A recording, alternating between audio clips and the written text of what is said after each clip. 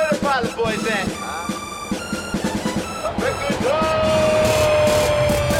Pilot Boys, we get on up. We don't fly, boys, we getting up. So high, Pilot Boys, we get on up. We don't fly, boys, we get.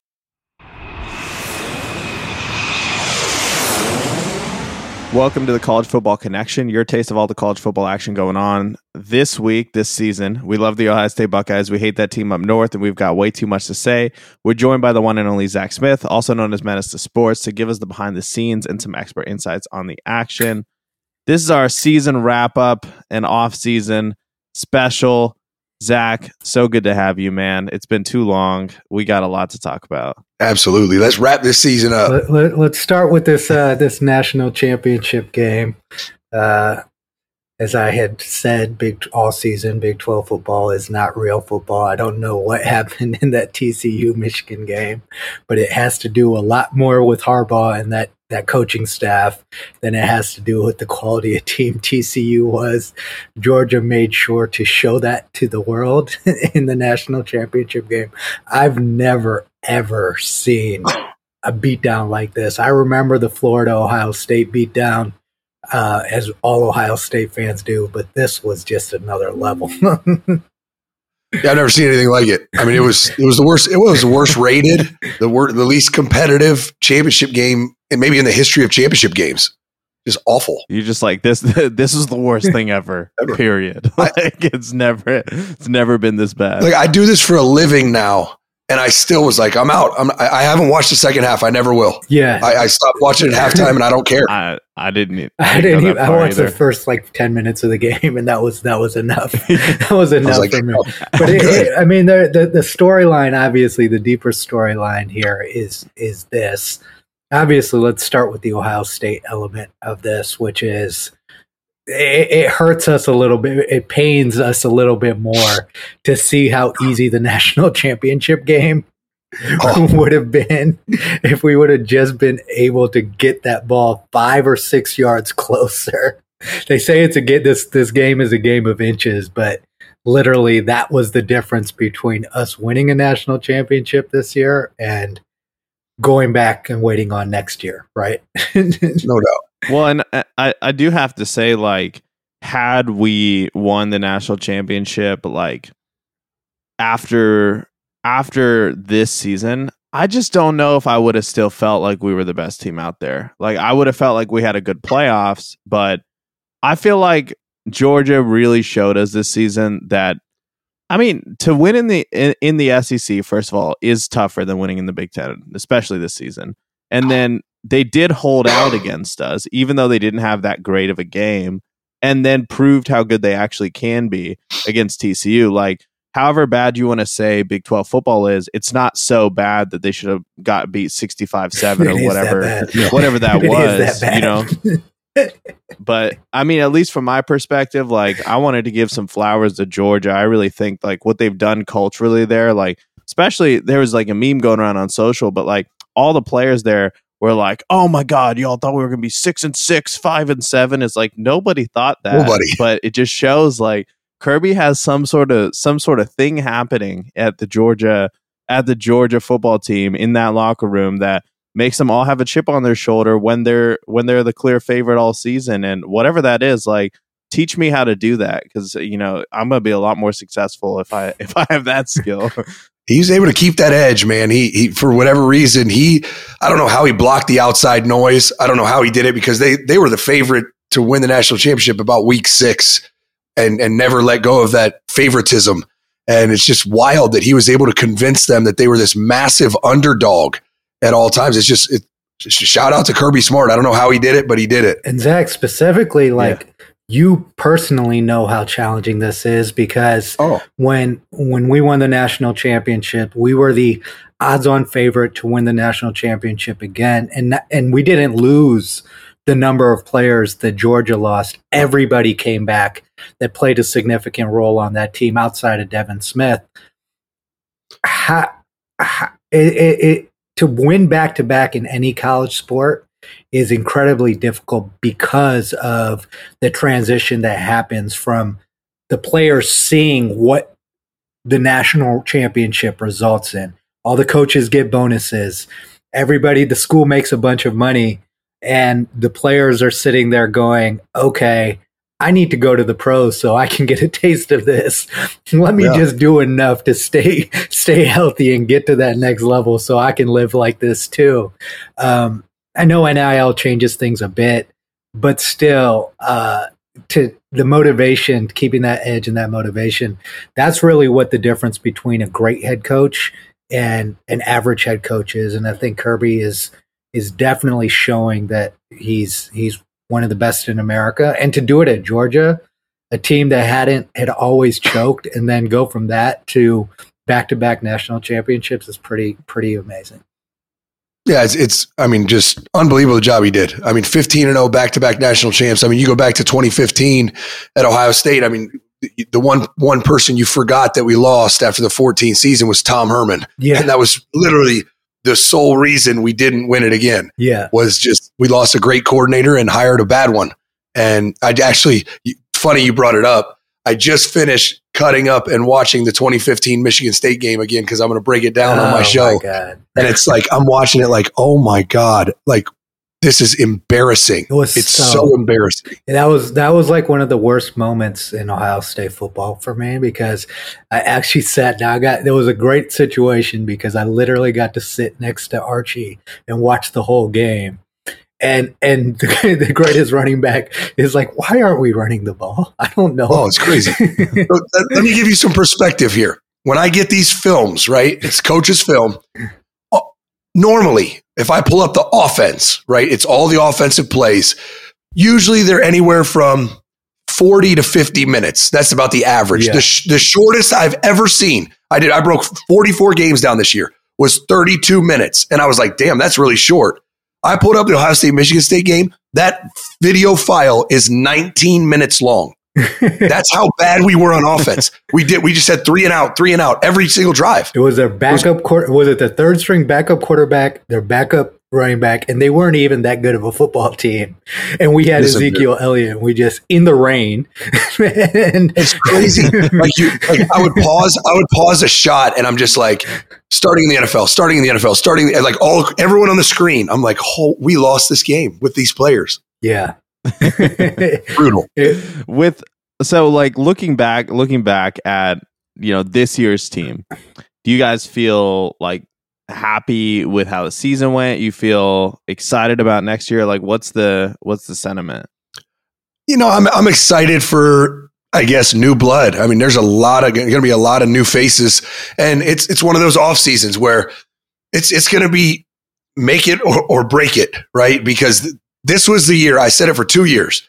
This was the year that Ohio State needed to win it all. Yep. All the talent they had. Veteran quarterback who's going to leave, right? He's declared for the draft.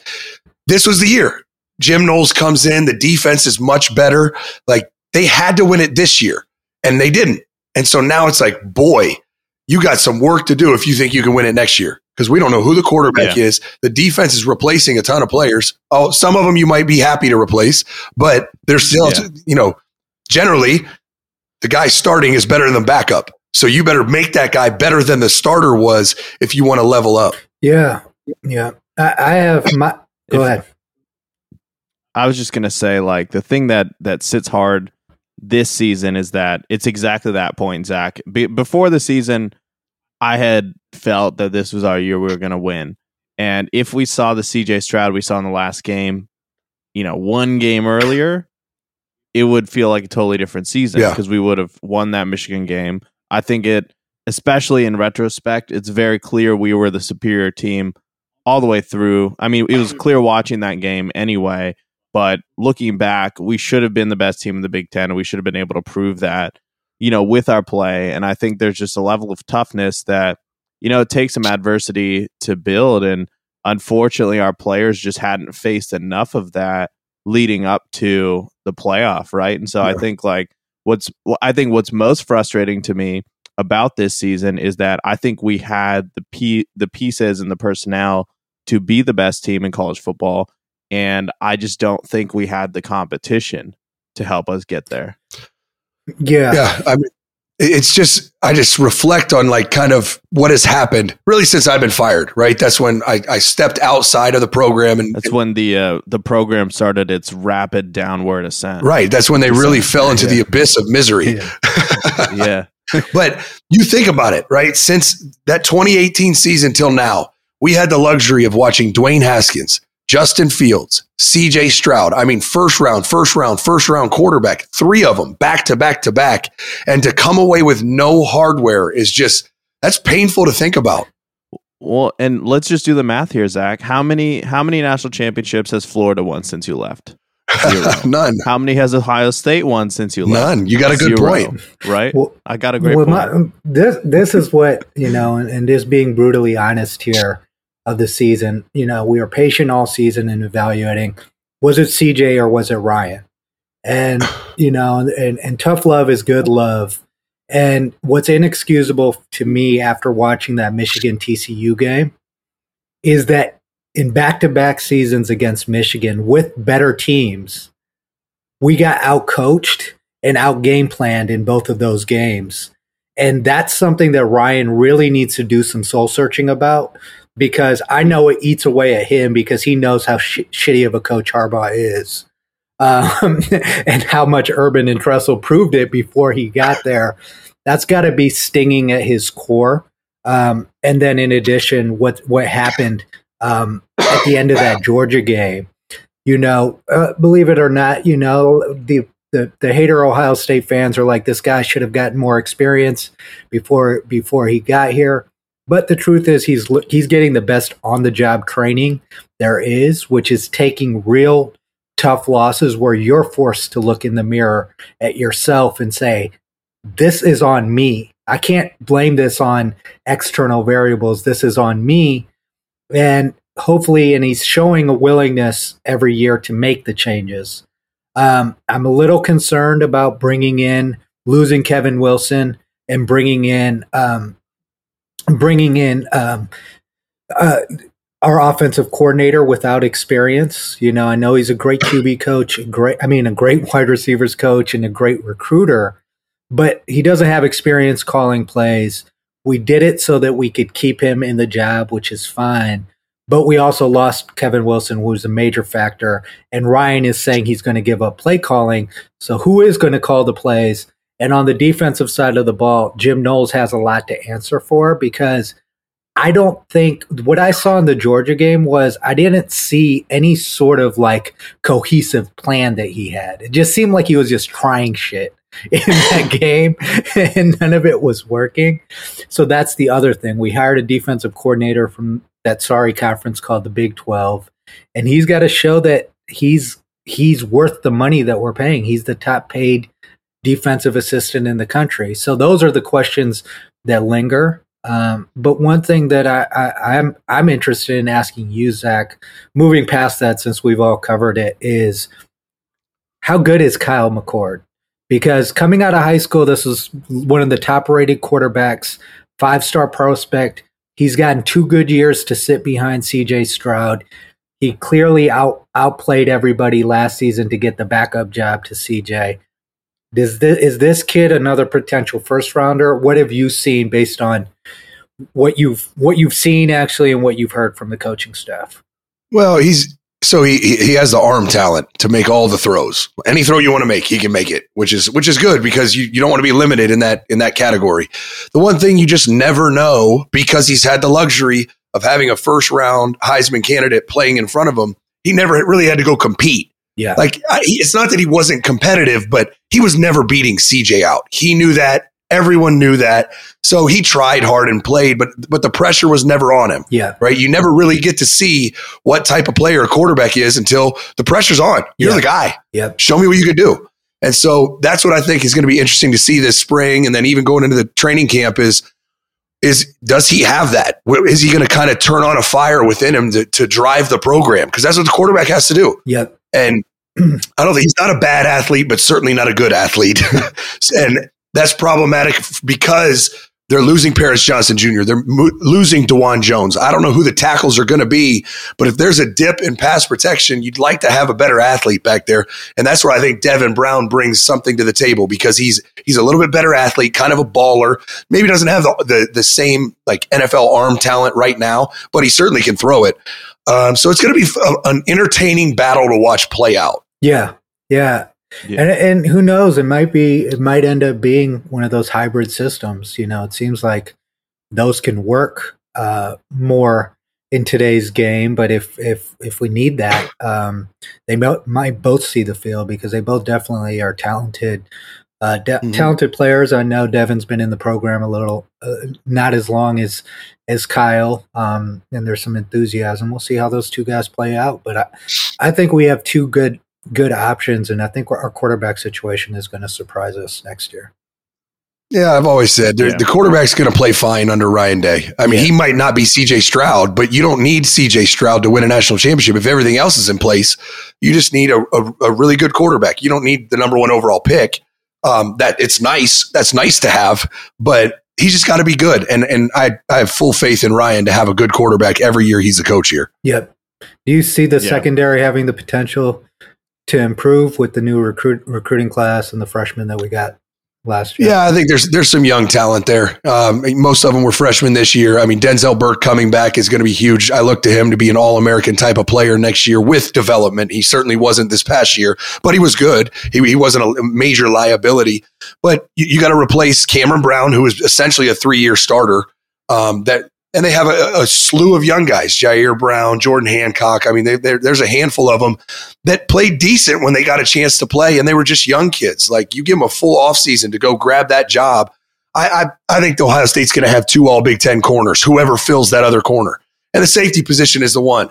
I mean, they got a safety transfer from like Syracuse or something that feels like Tanner McAllister to me. Probably be a good player, probably won't be an All-American, but they have some young, talented freshmen they signed last class, 5 stars, supposed to be all everything. You really look at them to develop and step into those roles to fill those voids. And Ransom, because everywhere else on defense is set. Yeah. Tommy Eichenberg's back. Steele Chambers is back. The D-line is going to be ridiculous. It's just a secondary. We need some safeties to emerge. And Ransom's coming back too, so we'll see how that'll help. He'll do in his final year. But he's shown some flashes.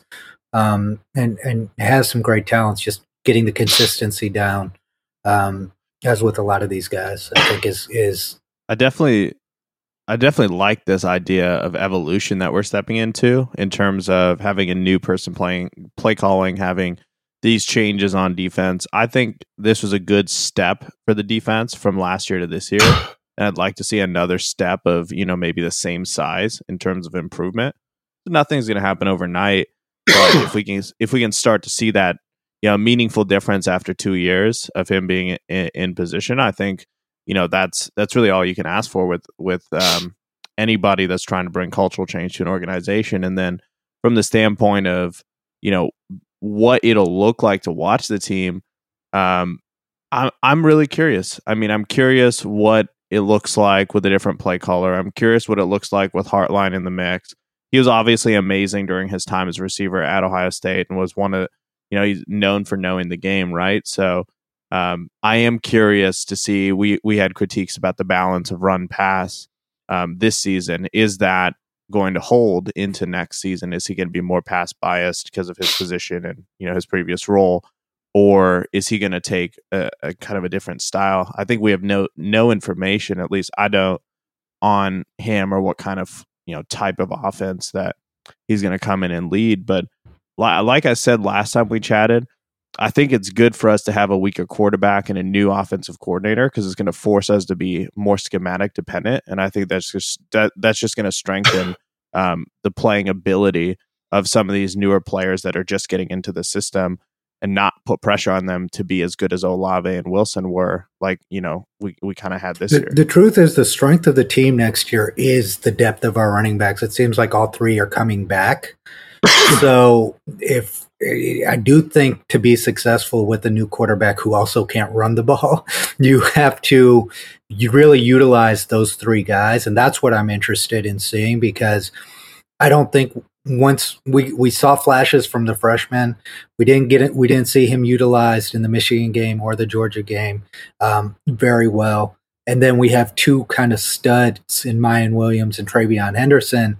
It's going to be interesting how the offensive game plan, but I think if we really properly utilize those three guys, I think we have a chance of being a much tougher team to beat than with a CJ Stroud-led offense where, because of his arm talent, you're going to lean pass all the time.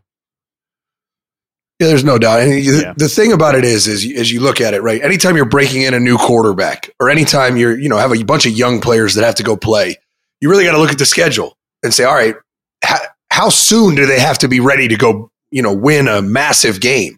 Because like this past year, fortunately, it was a veteran team, but Notre Dame was right off the bat. Yeah. You don't want to break in a freshman against Notre Dame, especially on the road.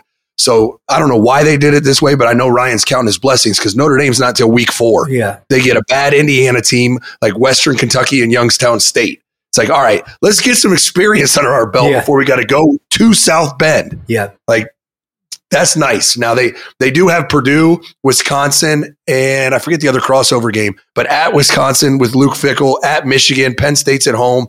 So it's not an easy schedule, but it's set up decently for development. Yep. Yeah. Yep. I mean, it's going to be an exciting season. The thing that we know for sure is the college football playoff expansion next season or the following? No, I think next year's the last year of 4. So next year's the last year of 4. So I was going to say we know we'll be in the playoff at least, but but that's kind of the next thing, transitioning away from Ohio State and going back to this national championship game and seeing the whooping that that Georgia put on TCU. It underscores how challenging it's going to be to find 12 good college football teams to make this college football playoff competitive, and the potential impact, as we all know with any sport, when things become less competitive, the interest dwindles. And that is the concern for this college football playoff. It seems like a big money grab. But if these games end up being, like you said with the Georgia TCU game, it was the lowest rated national championship game ever. That's a real risk here because the truth is it's hard enough to find 4 good teams. How are you going to find 12? Yeah, the only good thing I think is you're definitely going to have less competitive games. They're just not going to be the final game. Yeah. That's what's so painful because TCU loses to Kansas State and the committee got on this high horse about, well, Ohio State didn't play. It's like, yeah, well, Ohio State's a better team. Yeah. So they should have slid Ohio State up, let Georgia mop up TCU in some meaningless semifinal game, and then Ohio State beats Michigan, and then you get your national championship that is highly competitive. And adding 12 teams is only going to, I guess, guarantee that game will be competitive. You're going to have some absolute blowouts. Like I think Tulane would have made the playoffs in what the new model would have been. It would have been TCU Tulane in the first round, and it's like, oh boy, that would have been brutal. Yeah, it's definitely challenging in general for us to like be able to build like a good system because I think that Georgia TCU game was just so horrible of a difference in how they came to play. I mean, I don't know if you'll get that in the 12-team playoff because I think for TCU, they got past Michigan. They were like, done. We won our championship.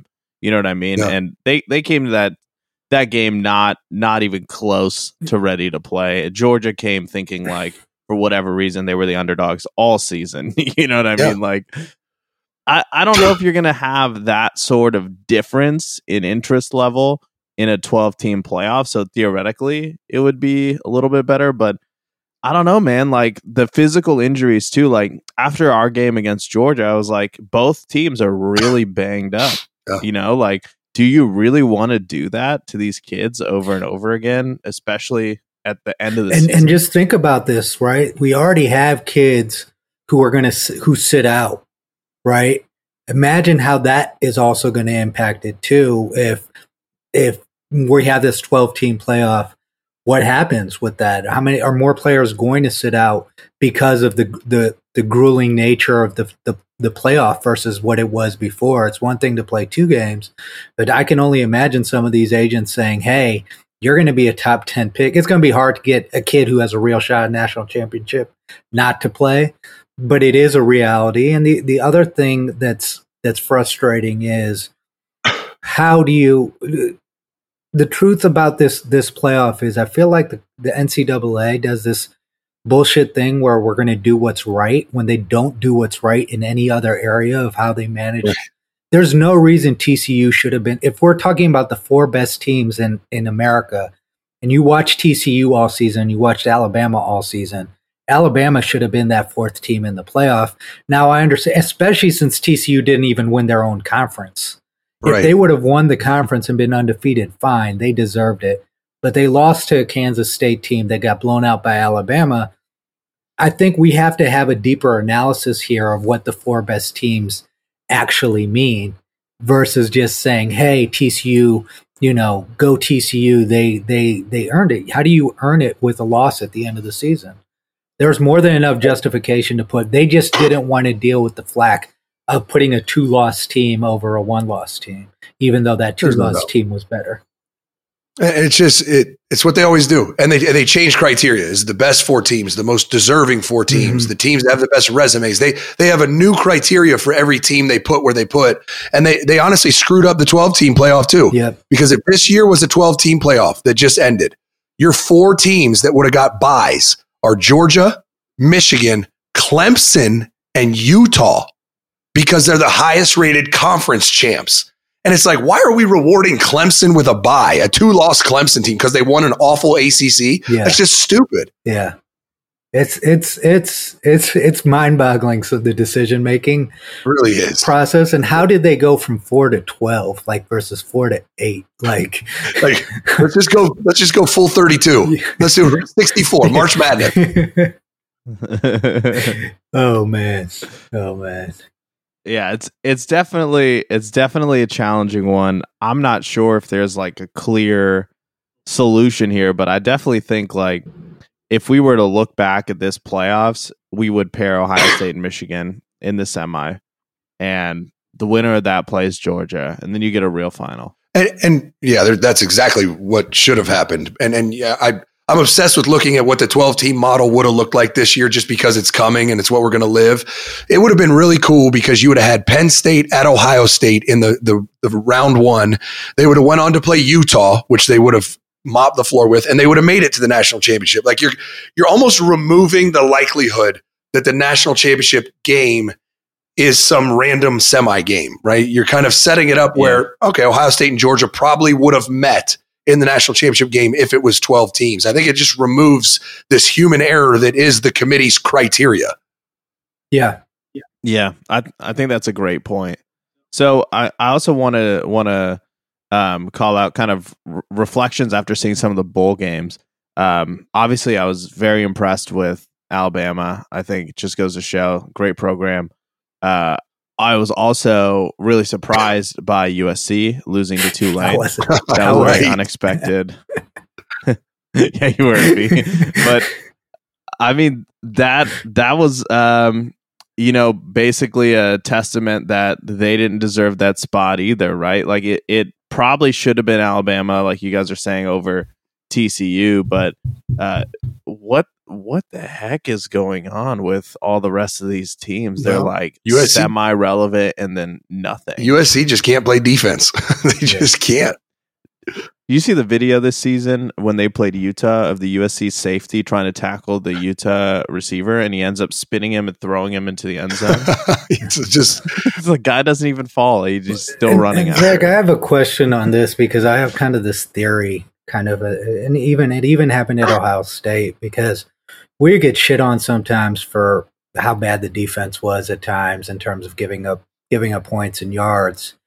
But when you play an offense like Lincoln Riley does, where the offense scores in 50 seconds, what type of impact, how hard is it then for a defense who is going to spend a lot more time on the field, get tired much quicker, is it possible to have a real balance when you have an offensive scheme like that between offense and defense? Because it's easy to just blame the coordinator, but yeah, it's tough. I mean, just going back to the Michigan State game from 2015 that I'm about to break down.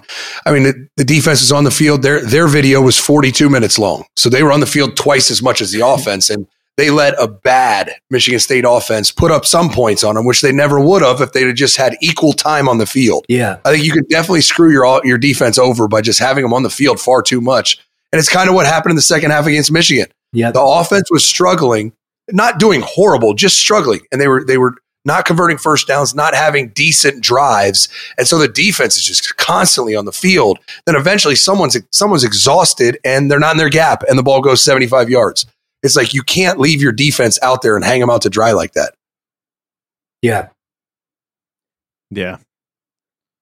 Yeah, so true. So, well, you guys want to do some way too early predictions for next year? Let's do the college football playoff predictions. Are we picking? We're picking 4. We're picking 4 for sure. It's tough. It was crazy time of year though. I mean, I don't remember the last time that the only team in the top 6, the final polls, the only team in the top 6 returning their quarterback is Michigan. I mean, you look at everybody else; they all lost their quarterback. Georgia, Ohio State, and they're returning Corum. Yeah, they're returning everyone. What Michigan did with their NIL collective, I mean, they're brilliant, right? They came out like Ohio State has Brian Schottenstein saying, donate to me so I can, help Ohio State. It's like, okay, I don't know what that means though, but okay. Michigan went out and said, all right, we're going to create this separate fund. It's called a Bring 'em Back Fund. It's for these 4 players only. Yeah. As much money as we can raise, they get to split it 4 ways if they come back to Michigan. It's like, holy shit. Well, I want them to come back. I'm going to donate. Like, it's just, they're doing things the right way business-wise to try to level up. And they got all those kids coming back. I mean, they're Zach Zinter, their tackle, Blake Corum. I mean, they have 4 or 5 guys that could have left and all came back. Yeah. I mean, that's pretty wild to me about NIL. Like, I think one that may be positive unintended consequences is it's getting more kids to finish their degrees.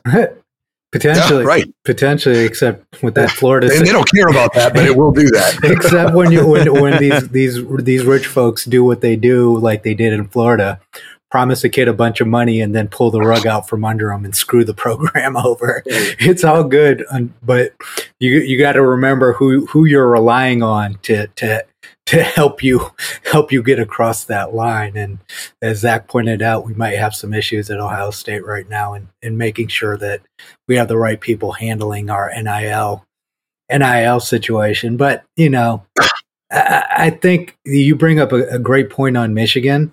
We'll get to our picks here in a second, but I'm not going to include Michigan simply because of Harbaugh.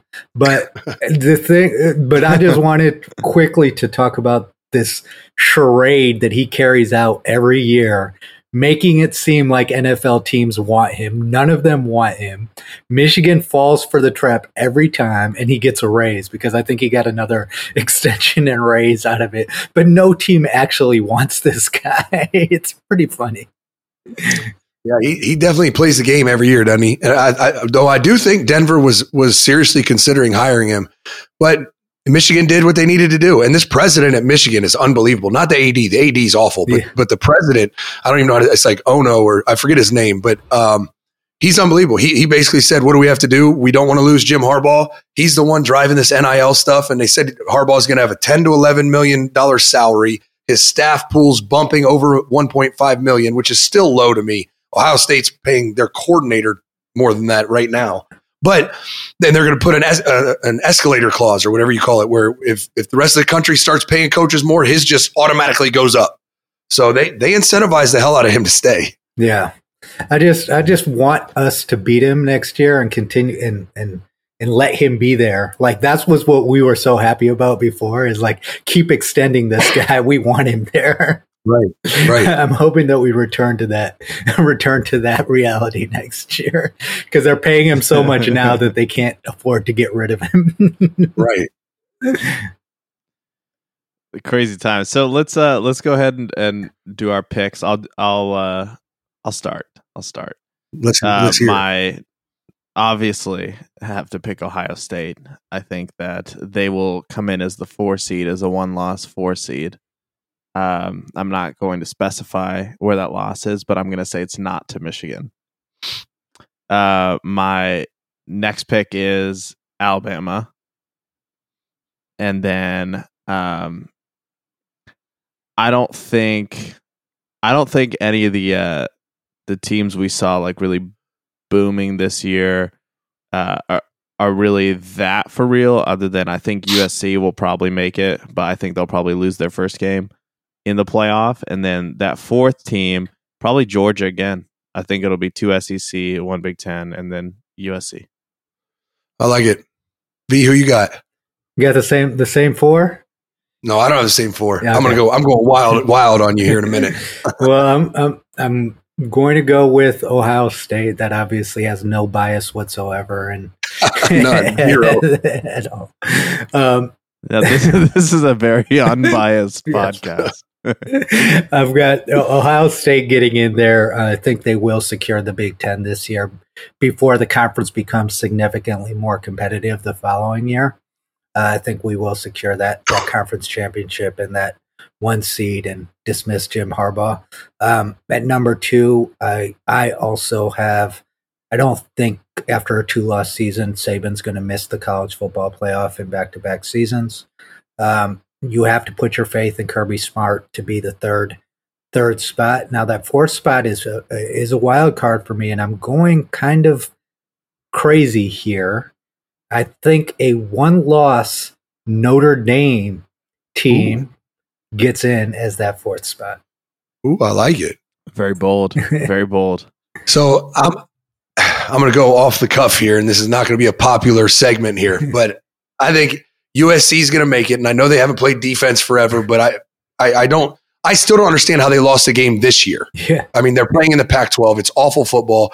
Caleb Williams is coming back. If they can just improve the defense like a tiny bit, they'll be in the playoffs. Yeah. So I'm going to go USC. I think Florida State comes out of the ACC. Oh, wow. Their program's been leveling up every step of the way. I love Jordan Travis, the quarterback they have, and he's coming back. I think they have a real chance to kind of take the reins of the ACC. I think it'll be between them and North Carolina to see who wins it, and Dabo's program's officially dead. So I'm going to go USC, Florida State, Alabama, and then the only team returning a quarterback in the top 6, Michigan. Ooh. This is a good set of picks, Zach. I think we'll see. The Florida State one, I've been just so disappointed by ACC programs like living up to their potential in football. Oh yeah, they seem to have basketball down, but I mean, and North Carolina's returning their quarterback too. So he's one of the best in the country too. So they Drake May. I mean, if Clemson is really bad, there is a real shot for an ACC team to take control and there is and win out. So that's definitely a logical pick. And Washington, we haven't really talked about, but they have a real shot in the Pac-12. They do, with Penix coming back. They definitely do. That'll be the game, right? Washington, USC to see who can come out of the West. And that's not entirely fair because Oregon has Bo Nix coming back for like his 17th season in college football. And his 700th interception. Right. Wait, I heard Stetson Bennett has got another year of eligibility to coming back for his age 30 season. You probably, and nowadays I don't even think there is such thing as eligibility. I think you can just play if you want to.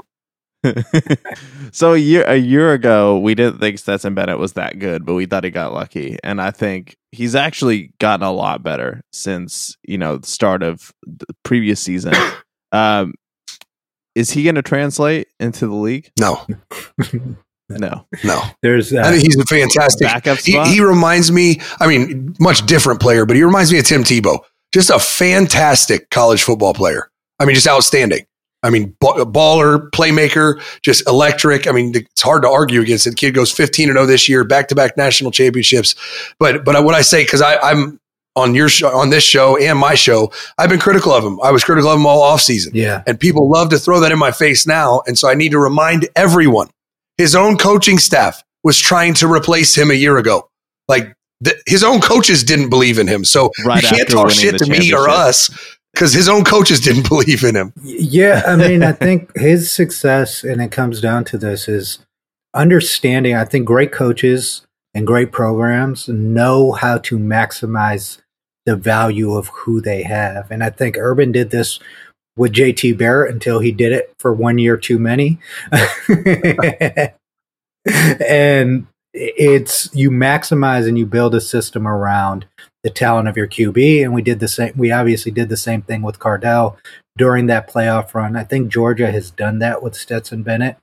And who knows? I really think his future is on the sidelines somewhere, as a coach of some sort, or just hanging out in Athens, Georgia, for the rest of his life and never paying for a meal, never paying for any expense ever again. His future is bright. It's just not on the NFL field. Yeah, I agree. Yeah, I've had a couple friends who are Georgia fans. Literally, one of them didn't go to the championship game because he's like, I already seen it once. I don't need to see it again. And so that made me very much hope for them to lose for eternity. So I'm hoping to see them choke next season. Yeah, it would be nice for us to get a national championship. You guys see CJ being last topic. You guys see CJ being the number one quarterback taken, and Paris Johnson going to be the number one offensive tackle taken.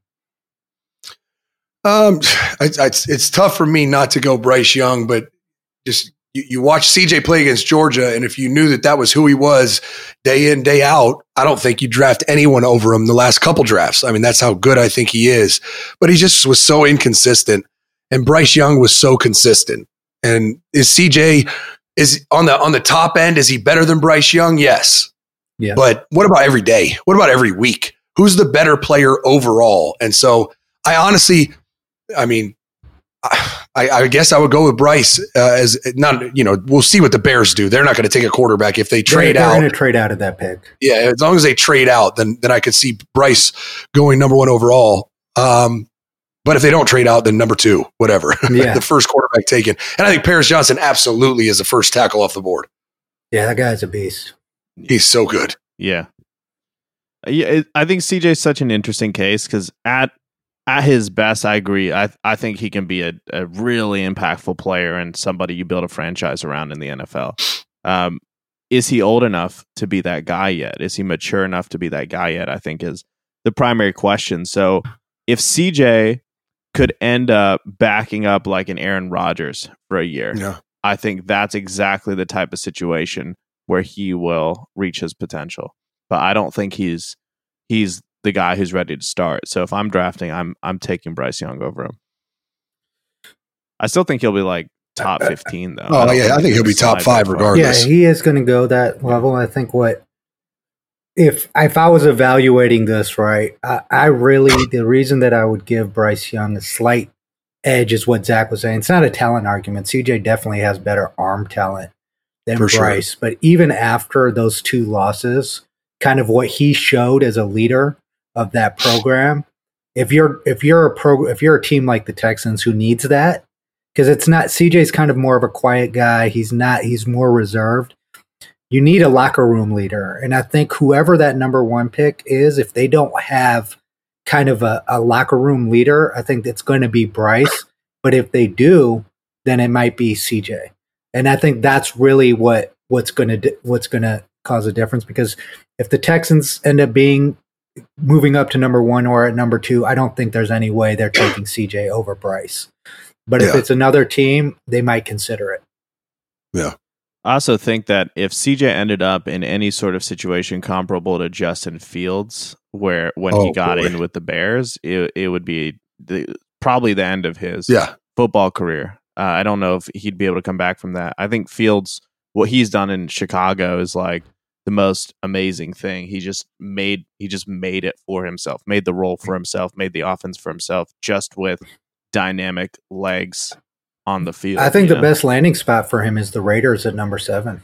Oh God, it would be a match made in heaven. Yeah, with Devontae Adams. Then they have Devontae Adams. They have Hunter Renfrow in the slot. They have a Pro Bowl level tight end and Darren Waller. And Darren Waller, and a solid offensive line. So I think that would be, and I think he would love it as a California kid, even though he'd be going to Vegas and going to play for the Raiders, That's actually a really good take. I think it would be a great. Sometimes it's not about how high you get drafted. It's better to get drafted with the right team, like Mahomes. Always. Yeah. With the Mahomes situation was clear with Josh Allen not being the number one. I don't know if he would be the same level QB if he was with the Browns as he ended up being with the Bills. I mean, I talked to Michael Thomas about this immensely. Yeah, because he was like the 4th or 5th receiver taken. He felt slighted, but he went to the Saints with Drew Brees. I was like, buddy, you're going to be just fine. Yeah. And I'm sure once he signed that contract, he was like, okay, coach was right. And he saw how Corey Coleman did with the Browns. He was like, thank God. Yeah. Well, interesting times. I mean, overall, I think the program is in relatively good shape. I know fans are frustrated. I do think it's inexcusable, as you said. It's so hard to swallow with the quarterback quality that we've had over the last 4 years. For it to be for us not to have a national championship, but we're also a few years removed from Zach being in the news, so maybe that wide receiver coach position, Brian, you might want to look at our friend here for that position. That would be the day. That would be the day. Did you know Brian at all, Zach? Hartline? Yeah. Oh yeah, he was my. I don't know what you want to call him. I don't want to call him an intern because he certainly wasn't an intern. He just finished playing in the NFL, but he was an offensive assistant that worked with me and the receivers. Oh, okay. You guys already worked together. Yeah. So if he was looking for somebody he trusted to handle the wide receivers. Oh, if it was up to them, it'd be an easy hire. I mean, I wouldn't have to interview, but it's not up to them. Well, you know what you could always do, Zach, if you want to get some of the heat off you, is you could just change genders. You know what's crazy? You said that. I literally told my lawyer that when we're going through a custody case, and I was like, I saw an article where a man changed his gender I saw it to get parental rights as their mother, and I said it to my lawyer. I said, listen, I'm not saying I'll do it, but I'll do pretty much anything. Yeah. You don't have to get the surgery. No, I just put on a wig and dress for court. Yeah. You don't even need to do that. You just have to identify. You can and just say you identify as such, and then you'll be fine. Yeah, you don't have to change anything. You don't have to do anything. Yeah. Just say it. Yeah. You just have to say it. No. Yeah. I think you should first transgender receiver coach. You could be the first female receiver coach for Ohio State. The other thing is the anonymous consultant role would be a good one too. For sure. Yeah. Yeah, the paper bag on the doorstep kind of retainer. I'll just do what everyone else does. I'll just run it through a 501c3. Just run it through a charity. That's so good. Well, it's been a great season, man. I'm sure we'll talk before the spring game at least to kind of see where the team is at, and recruiting is still happening. And for sure. We'll see how this NIL stuff goes. Ohio State has some room for improvement. Luckily, it hasn't impacted our recruiting as much as it could have so far. It has had an impact, but we'll see if those improvements are made that you've been pushing for on your show as well. Absolutely. I enjoyed it, guys.